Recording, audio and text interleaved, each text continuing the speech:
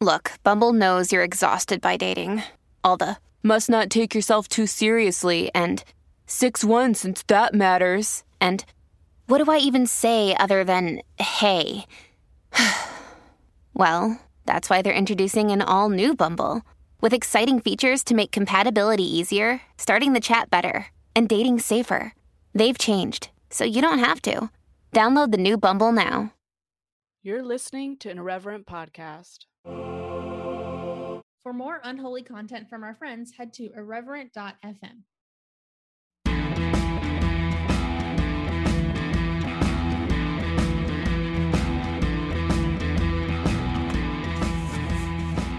Hey friends, this is Josie at the Speaking of Church podcast, and this is...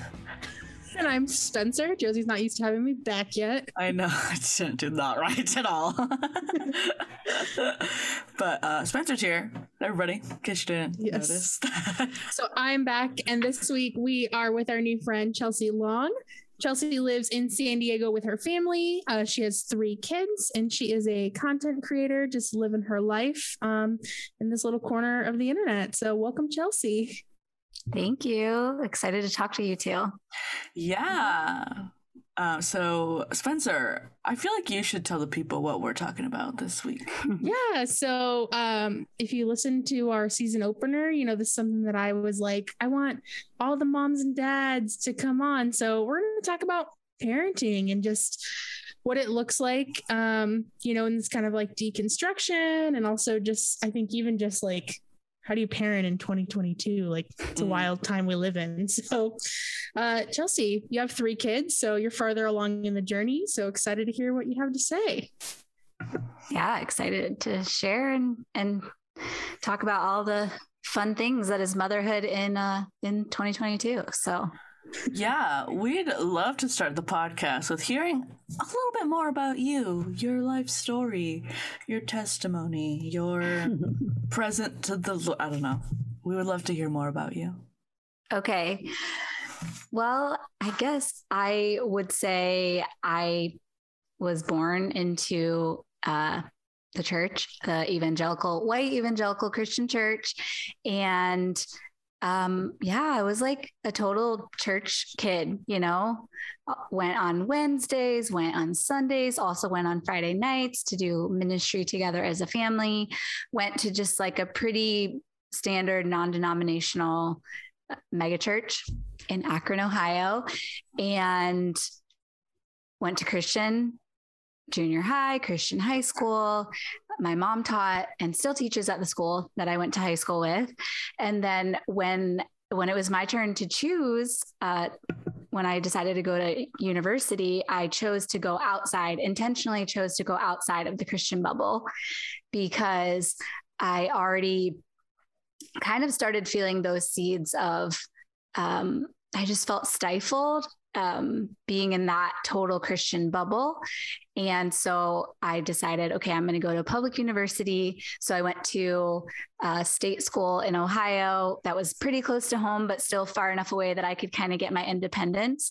And it was great. Like, I felt in high school so stifled and was ready to kind of make my own decisions. And I was like, I know I can make good decisions and, you know, be a good person, and even wanting to explore my faith on my own.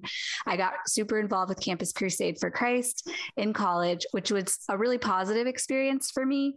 But even as I kind of trace back, you know, my story of deconstruction, I was in college when Obama was first running for president. And, you know, I was like super into him, you know, loved him, and would wear like the little Obama buttons on my messenger bag, the whole thing, and was still, you know, obviously involved in Christian communities in a church. And that was when I started getting the first pushback of like, you can't vote for Obama and be a Christian, you know, or like, they wouldn't even say that. You know, I had a woman at my church just hand me copied article from, I don't know if it was like Christianity Today or some magazine, basically just talking about abortion.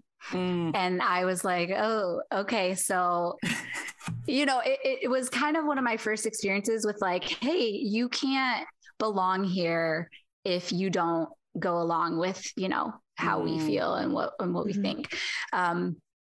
So I graduated college and did a year-long missions trip, and that's how I met my husband. So, we had the kind of perfect Christian couple meeting as missionaries, came home and got married about a year later. And then I moved out to California, which is where my husband was living at the time. And, I think it was during that time when I started, it was really freeing because even coming from, I grew up in Ohio, coming to California and kind of experiencing a little bit more of a liberal Christian culture here was really freeing for me. But at the time, I still was going to like a pretty standard, evangelical Christian church. And I know, Josie, you're in Orange County. You probably know the church. I'm not going to call them out, but I can tell you later. Okay, great. So I was going to, it's like a well-known megachurch in Orange County. And that was, how I made, a lot of my friends moving out to California, kind of starting over. I also was in grad school at Cal State Fullerton. And then also during that time, I was still fully in that world. But started reading, just kind of started reading and kind of observing the Christian culture that was more liberal. And it felt super freeing because I was like, oh, I could like be a Democrat and be a Christian, And I remember kind of the first issue that really started the domino effect, with deconstruction was just like the homosexuality thing. I remember reading Torn by Justin Lee, I think his name is. And that was the first issue where I was like, wait, actually, it doesn't make sense to me. Like, I don't think being gay is a sin, but I don't think I'm allowed to say that, and, showing up to my church on Sunday morning that I loved, and I had a great community and good friends and all of that, but starting to look around and realize like, hey, they're like, everyone that's in leadership is like a white man, and even, it's like we could have the children's pastor be a woman or the worship leader be a woman, but started realizing like, oh, and not just a white man, it's like also all cis people too. So it's like, there really wasn't representation out, and I kind of started to realize like, oh, my progressive Christian church actually, it looks cool and whatever and attracts young people, but they're actually not progressive like at all, that good old bait and switch. Yeah. And just like, oh, okay. I felt like my eyes just started to open to those things. And I started increasingly feeling like I don't look around and kind of see myself here or my values reflected here. And kind of concurrently, while I was starting that process, was when I got pregnant and had my first baby, who is now almost 8. So this was in 2014.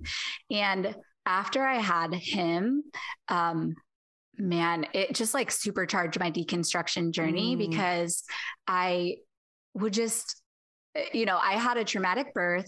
I had postpartum depression, which I was not prepared for at all. And I felt like I could not connect with God during that season. I was going to this like moms group that was a part of the church. And actually lately I've been going back and kind of reading like my sermon notes from that time. And the advice that they were giving was just really toxic. And I'm like, oh, wow, this is like why I deconstructed, because they're like giving a talk about, like they're giving a talk about, marriage to like moms, like stressed out moms. And I was like 5 months postpartum, and they're saying like the things I wrote down in my little notebook was like, your husband's not meant to carry your burdens, like take them to God, and it just, it wasn't helpful. I actually have this like clear moment of one of the days, I showed up to mom's group and they were doing like just a whole worship morning. And I just basically ran out of that room and was like, I cannot be here. I remember they were singing that song that's based off the Nicene Creed. I don't know if you guys know that one. It's I believe in God the Father. Yeah. Mm-hmm. And I'm just like, this means nothing to me. Like this does nothing for my life, and it's wild because I was like number one church girl, like my entire identity was in my church, my entire community, that was like a lot of my life. And so it was kind of this big buildup. And then finally one Sunday, I'm sure you can relate, Spencer, but it's like the baby, it's so hard to like get up and the baby doesn't sleep well. And it's like, hey, let's not go to church today. And then that was kind of nice. And by then, a lot of our other friends from the church that we were really close to had kind of started having kids and moving away to be closer to family and all this different stuff. And so we just really didn't feel as connected to that community. And so it wasn't this dramatic thing of like, we left the evangelical church, but I kind of like to say it dramatically. But it was really at that time where I was like, okay, I actually, I can go down the list of like, gay rights, feminism, go down the list. And I'm like, I don't actually believe any of the same things that you do. And it was super disorienting because I was like, wait, but I'm like number one church girl, love God, love Jesus, still consider myself a Christian. And yet I don't see myself at all in this community of people that was my community my entire life. And so that was really disorienting and just felt really disconnected from God. But throughout the whole time, I was like, I still believe in God. I can't imagine my life not believing in God. I can't even imagine my life not believing, not looking to the Bible as kind of my sacred text. But at that time I was like, well, I'm no longer an evangelical Christian. And then fast forward, we moved to San Diego and we're part of an intentional neighborhood based community. So it's kind of like a house church, really small, just a group of families. We all live in the same neighborhood. And a lot of us are kind of in that ex-evangelical group. But the thing that's so nice about the community is that there's no requirement for belief before belonging. And that was something that just feels so revolutionary. It's like in order to belong in this community, you have to sign on the dotted line. You have to agree to our creeds, all of that. And so that's been really refreshing about my community. We're seeking God in the way of Christ, but we're on such a wide spectrum, like theology wise. And so it was really perfect for me coming out of that deconstruction time, but still wanting to feel rooted with my faith, to find a community that kept me grounded, but also didn't tie me down and gave me a lot of freedom to explore and really be like, this is what resonates for me. And this is what doesn't. So that's kind of in a nutshell. I love it.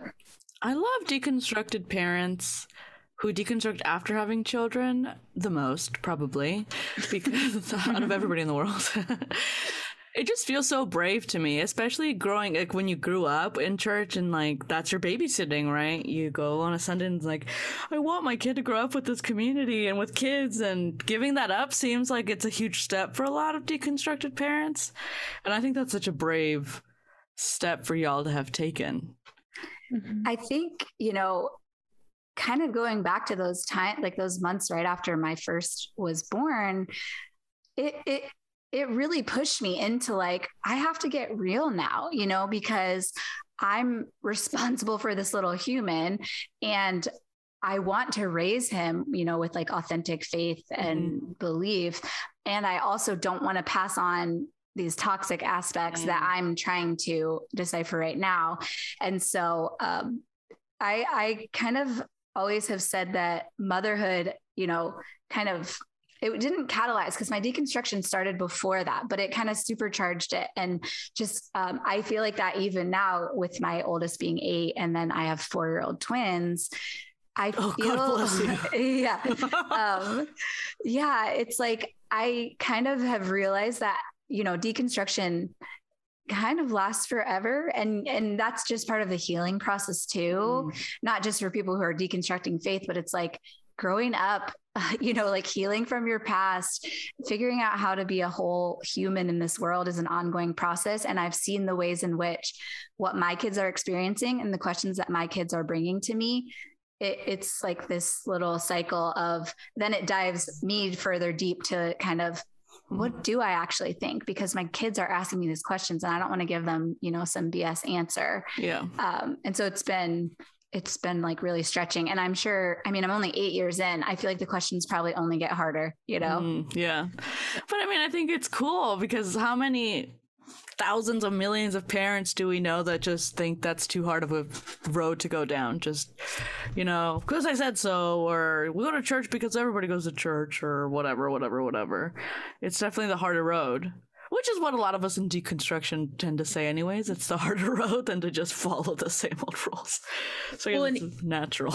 And even like I have friends that are our age and they talk about their parents and they're like, growing up, like, they're like, my parents didn't go to church a lot. It was just more of like, they sent me to Christian school and, you know, they made me go to Sunday school. Yeah. And they're like, and now I'm an adult and I tell them like, oh, like, this is like what I believe. And they're like, where did you become such a radical? And they're like, church, like where you told me to go. Like, that's where I became such a radical, quote unquote.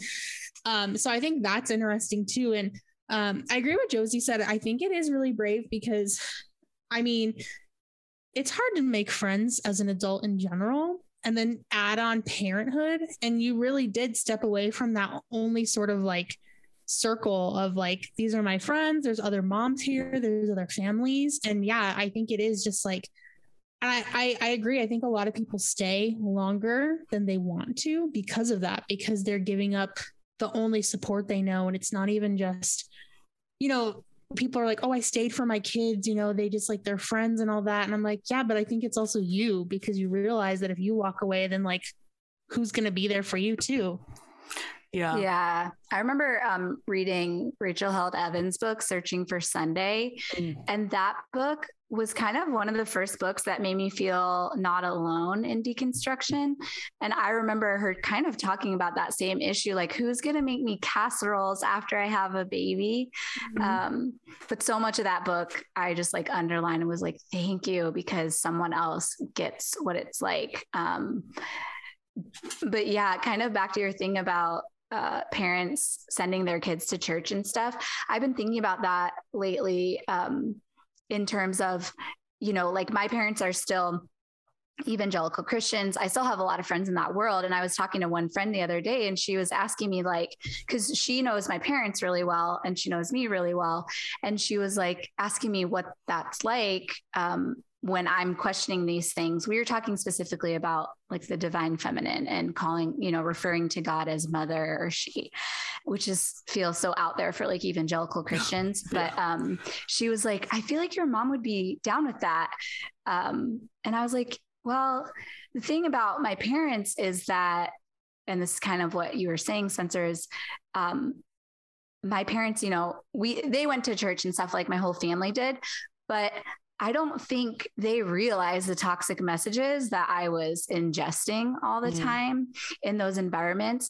And I don't feel like, I mean, my household was not a place to question narratives.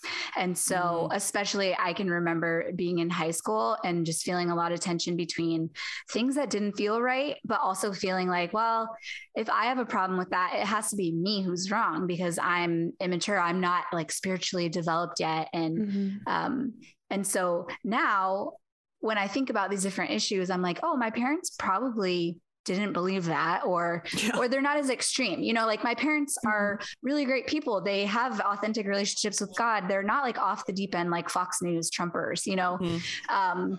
And so I'm like, they probably, you know, if I would have felt comfortable to be like, Mom, I heard this thing at school or like at youth group, and that doesn't sit right with me. I feel like she would have been like, oh yeah, I don't believe that.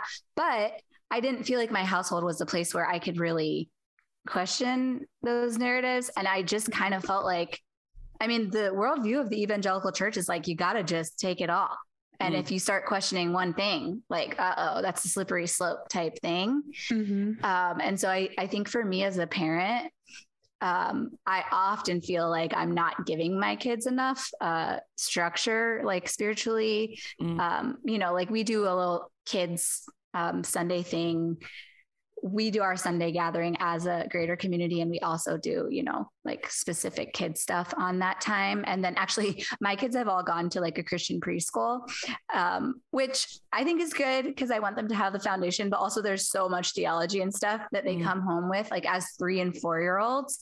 But for me, it's like, that's actually okay. I want them to be exposed to that.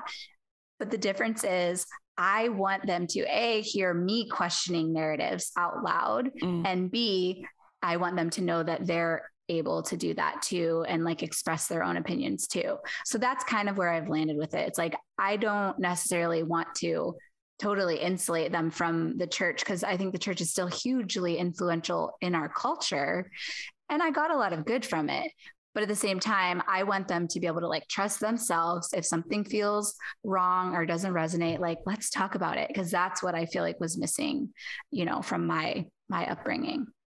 Yeah, I agree. I mean, my upbringing, we actually were not allowed to. I tried. I asked way too many questions, my dad would tell you. And it's been interesting because my parents were such hard asses back in the day, like, no secular music and no this. And it would only last for a short period of time because my dad likes rock and roll at the end of the day. But it's interesting now as an adult to see my dad then soften on some of his points.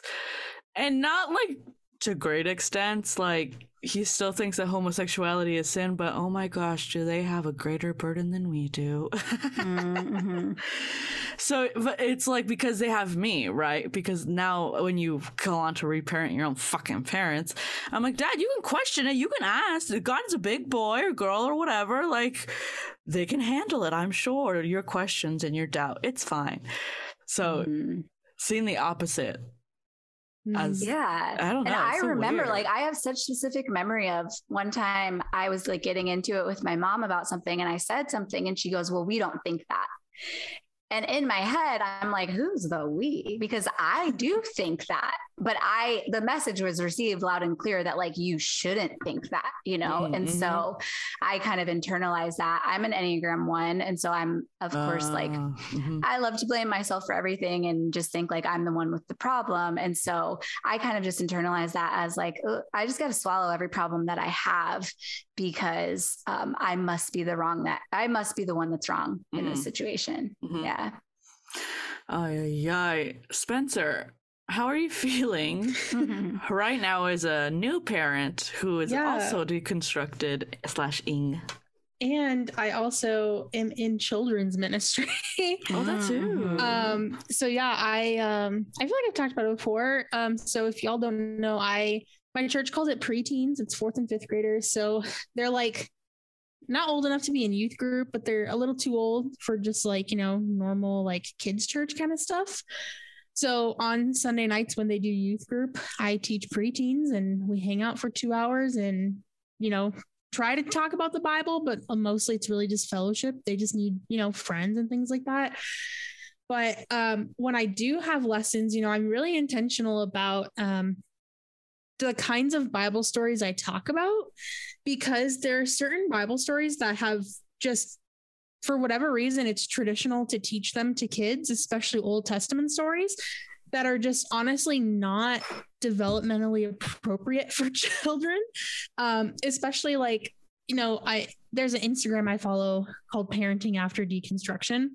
And they literally were talking today about like the story of Abraham and Isaac, like when Abraham's like basically about to like kill his son as a sacrifice.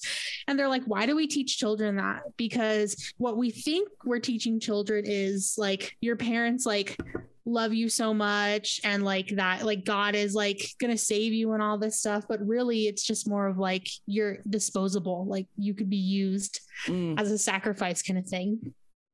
And so that's things like that, or even just like the story of Noah, I think a lot of people think is very like innocent, because they always focus on just like the animals on the ark, when really like, no, like God was so angry at the world that he picked one family to save. Like, how do you tell that to children? I always thought about the dead bodies floating in the water. Yes. Yeah. And again, you even get into like, Josie and I have talked about this before, like, I love VeggieTales, but there are certain VeggieTales episodes that should have never been made, because you can't turn the story of Bathsheba, which is literally about rape and murder, into a story about a rubber ducky. You just shouldn't do it. Yes. It's so bad. And again, like Esther is one of my all-time favorite VeggieTales. I love it, but you read the real story. Yes, as an adult, where I'm like, yeah, oh no, Esther's family is going to be sent to the island of perpetual tickling. No, they were going to be murdered. Like, They were literally causing genocide, and Esther had to go to the king and be like, can you not murder all of my people? Thanks. After likely being sexually assaulted. Yes, It's because too much. again, in VeggieTales, they make it seem like she entered a beauty pageant and the king fell in love with her and she became his wife. No, she was literally abducted and put into a harem. He had many wives. Like, Yep. yeah. So there's just things like that of when you're talking about, you know, like them going to like a Christian preschool or like having those narratives, like those are things that I like, they're coming sooner than later because, you know, like the church that I'm a part of, we have a preschool and they let kids as young as 1 go. And my husband and I are like, yeah, like if she went like 2 days a week, it'd be great, you know, to socialize with other kids. But then I'm already like, I need to know like what their curriculum is, like what are they going to teach her? Because Totally. You're those they're conservative parents that want the lesson plan by June, but the again- opposite. Oh yeah, well, and again, I go to a very progressive church, but I think sometimes progressive churches skip children's ministry. Yes. I think because we're so ingrained of like this is just what you do with kids Yeah. church, we continue to teach these stories without thinking about like, is this age appropriate to tell a 3-year-old? No. No. And I don't want people to think that I'm anti like teaching kids the Bible. That's not it at all. I just think that there are age appropriate stories and just even leaving things out of the story, I don't think that's wrong. Like, I think it's okay to omit certain facts that are just not age appropriate, like violence or things like that. And then again, you can just revisit the story. And so that's something that is just, again, in my own, like what I teach my 4th and 5th graders. And now, again, my daughter's only 12 weeks old, but even just in her like library of very much choosing intentional, like books that are written, like they're Christian books, but they're written by progressive authors. So whether that's like Matthew Paul Turner is one of my absolute favorites. And I just got a brand new book by Teresa Kim. I'm going to butcher her last name. It's Pekinovsky, but she wrote a book called Mother God. And I literally bought that book. Yes. Did you see so I got it in the mail like 2 days ago and she just posted on her Instagram that there's a whole scripture guide to the book. Amazing. So when people like push back of like, oh, like the Bible doesn't really show God as the feminine. No, like she wrote this children's book and literally has scripture references to see like, this is literally where the Bible talks about like God giving birth or like dissertation dummied down for the dummies. Yeah. Yes. I'm super into the idea of God as mother. And it's something that I've like read a lot about and studied a lot about. And as I read through that book, I was super impressed because I was like, yeah, this is literally straight from scripture on every page. And I was just crying because for me, that has been a huge healing thing is seeing, you know, femininity, seeing like a female envisioning of God that was so lacking for me my entire life up until the last like 5 years. And so you know, I was so thankful for that book because I get to read that to my kids and I have a daughter and she gets to grow up already knowing, you know, like that's the cool thing that I feel like is why we do what we do in deconstruction is because our hope is that we can do better for our kids, that she can grow up and be like, oh yeah, Mother God, like no big deal. That's great. You know? Yeah, exactly. And, you know, as somebody that I didn't become a Christian until I was a teenager. So there's so much that like I skipped in the sort of like the like children's ministry aspect that for a long time, I never thought anything of it. Like when I was in college, I was a kids ministry intern and I loved it. I loved teaching those Bible stories. We were doing Noah. I was freaking turned up. I love the story of Noah.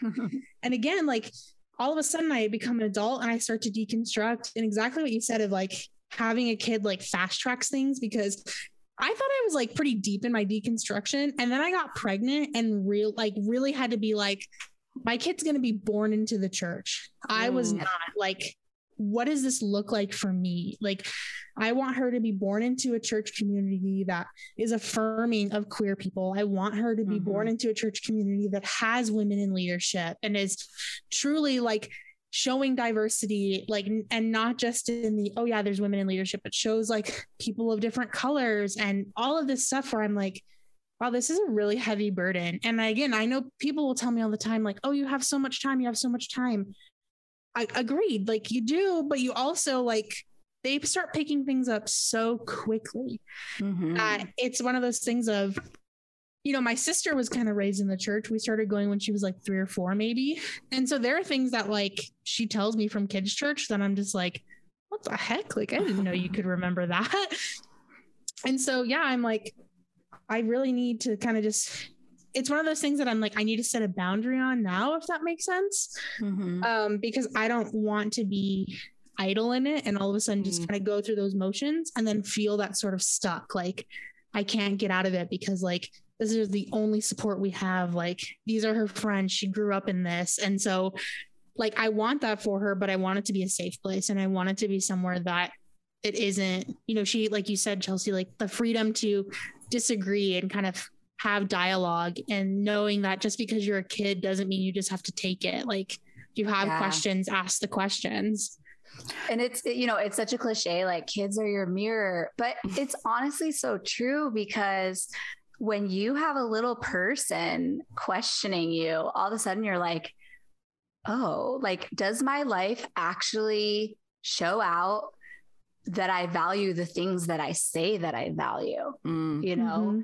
And so it's been challenging for me, you know, and it's an ongoing process. And I think for me, it's like knowing that I'm going to get things wrong. I'm not going to do things perfectly, but hopefully the goal is to grow and to have that openness with my kids of like, I changed my mind, or like, hey, I said that, you know, we cared about XYZ thing. And then you pointed out to me that nothing in my life shows that I actually care about that, you know? And so I think I can get a little obsessive over like, oh, I'm not doing enough. I'm not doing it right. But just like trying to, I mean, you know, that's just one aspect of parenting. Never mind like the freaking hard every day, like feeding your kids, like getting your kids to sleep, like getting your kids and even that's controversial to people. Yeah. But yeah, like what you were saying about the Bible stories, man, I mean, I feel like even like the story of Jesus dying on the cross is like not kid appropriate, you know? Easter is not for children. Oh man. That was literally one of the things, probably one of the only times when I was a kids ministry intern that I like question things is planning Good Friday activities for children. Like I remember sitting in my boss was the children's director. I remember sitting in her office and being like, how do I teach first graders about Jesus dying? Like I'm like, this just feels inherently wrong, especially when I'm like, this is the cornerstone of our faith, but like, this is traumatic. Like, how do you teach this to children? Like, and again, it's that fine balance of you can't just like sweep over it. Like you can't just make it a VeggieTales story, but you can't make it like graphic. Yeah. You can't bring the like reality of how graphic it was. And it's something that's so like, I just think about all the time where I'm like, I don't know. And again, I think it's one of those things that you start early of not hiding things from kids. And so, you know, like I have my grandparent, I have a great grandpa and a grandma that are still living. So Sloan has a great grandma and a great great grandpa that are living. Most likely they will pass when she's pretty young. And that's something that like is both a blessing and a curse, because totally a blessing if she gets to like at least meet them and have photos of them, which is like people would die for. But kind of that curse of like, she's going to be exposed to death very young, and like having to navigate that as a parent is something that I already think about, because I'm like, I don't want to like mess this up, because, you know, I remember my first experience with death of when my great grandma died when I was a kid. Like that was very traumatic for me and my siblings. And then my grandpa died a few years later, and wanting to be able to navigate that, you know, like my parents did as best as they could to like explain it to us. And I'm grateful that they took the time. And so it's like, how can I do it better? You know, like no more or no better, do better kind of thing. Like, and so it's hard of like, it's hard to even explain it when it happens to family, let alone you're like So this is what our whole belief system is based on. Yeah. And then add on top of it that layer of like, you did this, like your sin put Jesus on the cross. Like that is like one of my things about my kids' preschool is I like almost want to like keep them out of school when it's Easter time. My older one, he's always just been like a super precocious, bright kid and wanting to know all the answers. And when he was 3 years old, he would like come home from preschool and he was just obsessed with talking about Jesus dying on the cross and Jesus' blood. And I remember one time we're in the car, my husband's driving, my son's in the backseat, and he's like, Mom, why did God kill Jesus? And why did Jesus have to die? And I turn around, I'm like, I don't think Jesus had to die. And my husband was like, you don't? It was like a funny moment where I was like, you want to open this can of worms? Yeah, we should talk about our theology. But like, that is an example of trying to explain to a 3-year-old, like a non-toxic theology of like Jesus' death.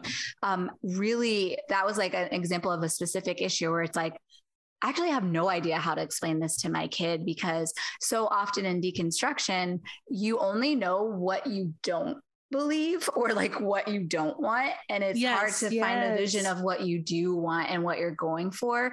And so, that was just like one example of like, well, I better figure out like what I believe and what makes sense to me and what feels like, a healing, I don't know, version of this story or a redemptive version of the story.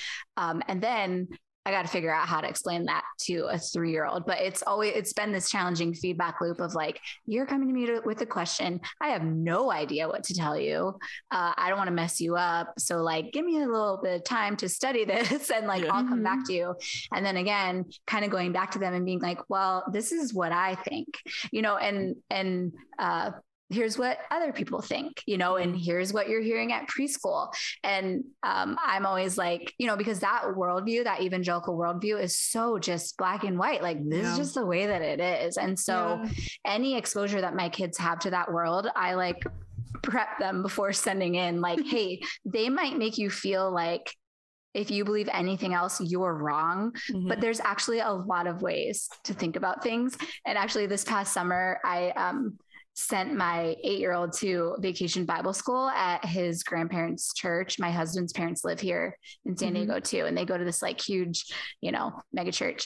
So I was like, well, I want him to go to the VBS for like the childcare. So every day before VBS, I would like give him this little like pep talk, so he came home from VBS one day and he's like, Mom, they were talking about when God created the earth, and they were saying that God created, the earth in 7 days. And I said, you know what I think? I think we came from monkeys. And I was like, oh, what did they say about that? And he was like, well, they said, well, we don't believe that. Like the Bible says, God created the world. And then he goes, I said, I think you can believe in both. And I was like, my work here is done. When this 8-year-old has better, like, dang, I need to be on that. I was like, love that non-dualistic thinking. Let's keep that going. But like, I was like, that was like one good shining parenting moment. You know what I mean? No, I love that, because that's literally like, and again, it's things like that I'm like, these are children's Bible stories that I'm like, my poor daughter's just going to be like, I hope she's like that. I hope she rolls up to Sunday school, and if they're like 7 literal days, she's like, well, the Bible says that like a day to us is 10,000 years to God. So how do we know if it was 7 literal days? Mic drop. Like, yeah, totally. I really just want her to be like that. And I love what you're talking about of just like, you have to figure it out for yourself, because you're so right. There are so many things where I know for sure, like, well, I don't believe that. And like, but there are other things that I'm so like I ditched the idea of original sin long ago. And then it was just like totally brought to light again of when they laid that baby on my chest, like fresh and new, and literally she can't do anything except for cling to me for life. I'm like, how can people believe that this is sin? Like, this is just filled with sin. I think that's a load of horse shit. And so now just trying to define for my, like, I keep saying like, oh, I got to define it for her. I'm trying to define it for myself of like, what even do I believe is sin? Because we're parenting ourselves. Yeah. Because you know what, when I was 16 and I was lying to my parents and doing shit I shouldn't have been doing. Yeah. I think that was probably like sin, but also it was part of like, you know, like brain development. And so trying to like, what does that look like? And again, like when I'm a jerk to people on purpose as a full grown adult, that's probably sinful behavior. But does a 3-year-old have that? I don't think so. Does a 5-year-old have that? I don't think so. Like, when does it happen? You know, and that is something that is so hard for me, because exactly what you said of, again, like, how am I going to explain, like, Jesus died on the cross to save us from our sins. What the heck is sin? Like, I don't know, man.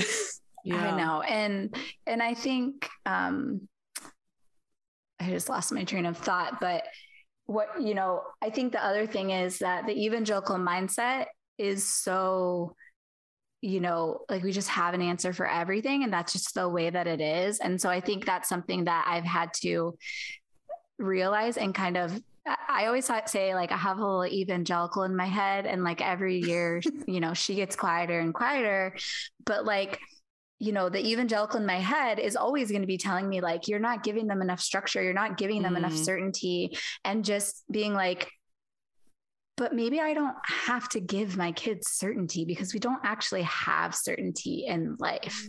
And maybe it's like more of a gift to my kids to be like, I don't know the answer, but like, we can talk about this. Like, we can try to figure this out together and figure out an answer that feels, good for us. And who knows what the next generation is going to do with that. They'll probably swing back. All of our kids will probably become like fundamentalists again, But, I rebuke that in the name of Jesus. It's going to be their journey. Oh gosh. You want to be repressed? My kid comes up to me and is like, Mom, I actually think that like women don't have a voice in the church. I'm going to be like, gays are going to hell. I'm going to be like, we don't believe in hell. First, and then your kid will be like, thinking, who's the we? I believe in hell. Exactly. Just like little me when I was 16. Yeah. I would be like, I didn't believe in hitting kids up until right now, you little literally, I'd be like going back in time, like, dang, like, should I have spanked you at one point? I would have made you a liberal. Oh my God, there is no hell. Yes, exactly. Like, what the heck? God loves you too much for hell. Yeah, no, he doesn't.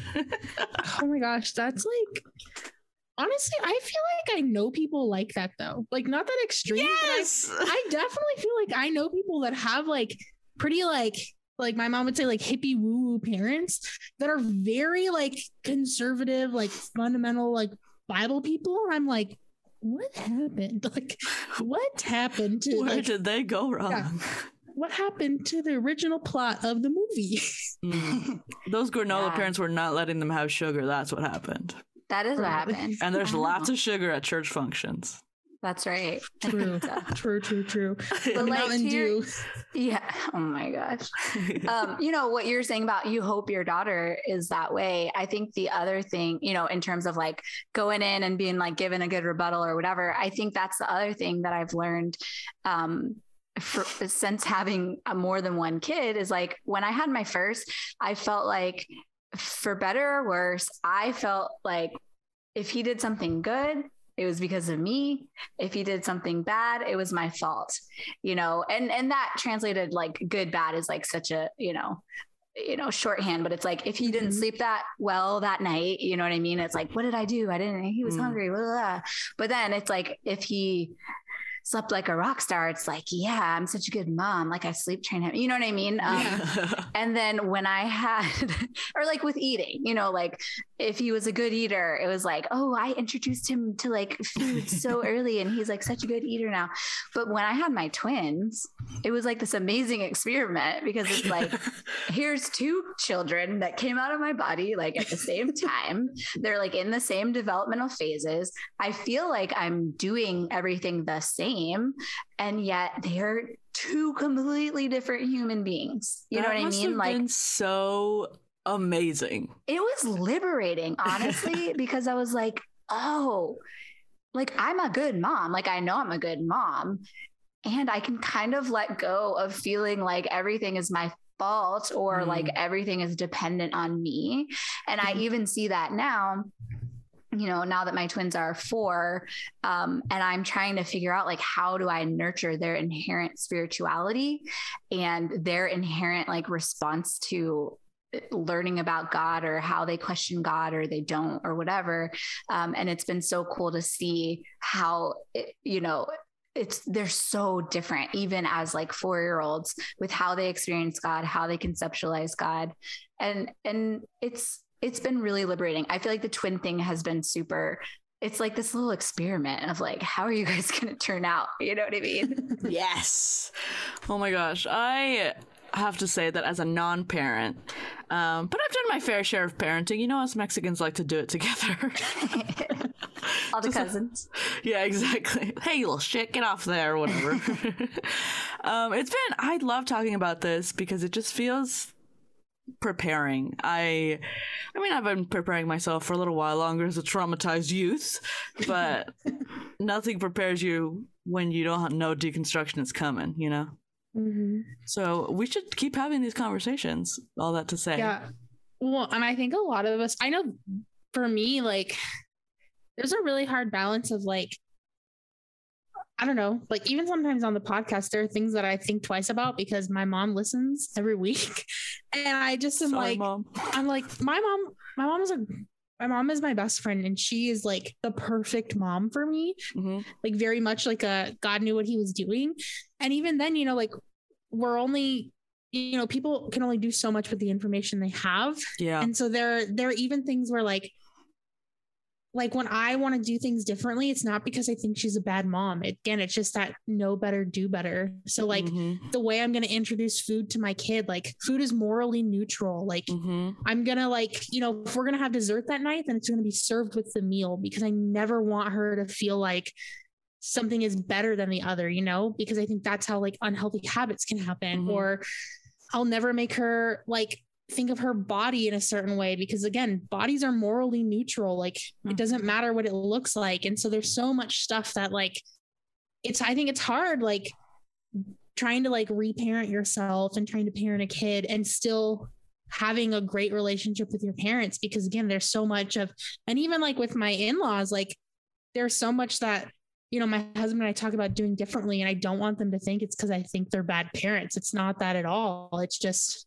there are certain things that I grew up, and it's not my parents' fault that I had anxiety about my body or food. It's not their fault at all. But if I can do something different to hopefully mitigate that for my kids, then I want to do that, you know? Yeah. My therapist says that I can blame everything on my parents. Yeah, I think you should. But my parents were not as nice as yours, Mom. As yours, Spencer. Yeah, I mean, I think, you know, that's always the tension. I always remember, I think it's in her first book, Glennon Doyle tells, she talks about like her relationship with Craig, her ex-husband's mom, and how she kind of sees it as, well, she tells this story, I think it was about like Maya Angelou going to some country that she didn't know the customs of. And there's like this big rug in the center of the room, and like everybody's walking around it. And I think it was Maya Angelou. She's like, this is weird. Like, why is no one walking on this rug? And she just like she like tramples right across it. And then she sees like the staff at the home, like roll up the rug and then like roll out a clean one. And then they start like setting a table on the rug. And then she realizes like, oh, I just like walked all over their dining room table. And so I think it's in Carry On Warrior, Glennon's first book, but she is like, basically she learned to see, you know, her mother-in-law, like the way that she made decisions for her family and raised her kids was like her tapestry, you know, that she had been weaving for all of these years. And, you know, and now as the next generation and with our own families, like we're weaving our own tapestry and trying to have respect for that and not like stomp all over it. Yeah. But also, you know, like recognizing the beauty and that they did the best they could with the information that they had. And then hopefully, like, I think the hard thing is when you don't get that mutual respect back. Like, but I also think it seems so hard to be a parent of an adult. Like that is just fully making their own choices. Yeah. Oh, 100%. I think that's so hard. And I think about that all the time. Like when I think about my kids growing up and like choosing partners and just like, how many times am I going to have to just bite my tongue? You know what I mean? Yeah. God bless you. The Lord knows I'm not. Well, and that's something too, like my mom, like she had told me like before my daughter was born, she really just told me, she's like, listen, like, your dad and I respect you as an adult and as a parent. And if there's really something that like you are going to draw a line on, like we're going to respect that. And like, I like get emotional thinking about that because I know so many of my friends that don't have that. And exactly what you said of my mom, there's 4 of us and all 4 of us are adults now and 3 of us are parents. And so she sees 4 adult children and now 3 of us are married. So there's 3 other adults that she loves like her children, all making choices. Now 5 grandkids, we're all making, and we all parent. And again, like my brother also has a newborn, and even just subtle things that as parents of infants, we parent differently. And, you know, things like that, that's just going to get even more prominent as they get older. She's going to see all of her kids parenting differently and choosing different things. And I can't even imagine like overwhelming, like, and I'm just very thankful that I have a mom that has a lot of grace and has a lot of patience and is very open-minded about things, because like you said, I know that there's so many people that don't have that respect given back to them, and it just makes it even harder to be a parent of littles, let alone adults. Well, thank you, Mama Noble, for paving the way for us. It's all because of you. We dedicate this episode to you. So saith I, even though I'm the most embarrassing one on this podcast. I'm so sorry, Mama. Chelsea, it's been amazing having you. We are hoping you come back. Yeah, anytime. I feel like this is not talked about enough. Like I want to talk about these things because I don't see a lot of people talking about them. And I think we're all kind of just like floundering around trying to do our best, you know? I agree. If anybody has any questions about parenting, we'll do an AMA episode with Chelsea. So send them to us. I love it. That sounds like fun. I just came up with that off the top of my head. Chelsea, do you have anything to plug? I am most active on Instagram. My handle is at Chelsea Kim Long, CHELSEA is the spelling of Chelsea. And then Kim, like Kim Kardashian, long, the opposite of short. So you can find me on Instagram. I also have a website, chelseakimlong.com. Didn't talk about this at all in the episode, but I'm super into meditation. And my jam is kind of taking Bible verses that have haunted me since my childhood, and then like really digging into how I can kind of redeem them and reinterpret them in a way that feels life-giving. So if that sounds like interesting, check her out. A trauma like informed like Lectio Divina. Yeah, it's kind of like I've been really influenced by yoga and like that tradition, and so you can definitely see that influence. But I'm also super influenced by like Rob Bell, and so I love his podcast and the way that he will tell stories from scripture. And he's like, it's fine if you don't like believe in Jesus and whatever, like let go of all of that. Like, let's just look for the truth and like the beauty here. And so that's what I try to do is like, it doesn't matter if you're a Christian, if you're ex-Christian, if you're in a different faith tradition. I believe that there's like beauty and truth to be found in the Bible. And I'm drawing from that because that is like the sacred text that it's kind of like my language for how I talk about God. And so, I think in the deconstruction space, I definitely understand if people are like, gotta throw the whole thing out. But for me, like, I never wanted to do that. I was like, I never asked for this. Like, I never asked to not be a Christian. Like, so I want to, you know, stake my little claim of like, I want to work towards seeing beauty and truth, like in this tradition that extends like way beyond, you know, the USA in the 1950s. You know what I mean? Like there's so much more of the history of Christianity. And so kind of reclaiming that and so check me out. Yeah. Sounds like a Speaking in Church approved website to us. Yes. Well, Spencer, where can the folks find us? They can find us on Instagram at Speaking in Church. They can find Josie at Josie Takes the World. And they can find me at Spence Rose. And you can email us at speakinginchurch@gmail.com. Still waiting on that Trumpian. I'll wait forever. I'll wait for you. Other than that, you can support the podcast by giving us a coffee or buying us a coffee, otherwise known as baby formula and diapers, through the link in our Instagram bio. Minimum $5, which, I think is fair. You don't have to. We just want to get baby Spence that baby stuff. Baby Spence. Wow, she's like you. All right, friends. Well, anyways, stay woke or get love. Jesus loves you. Bye.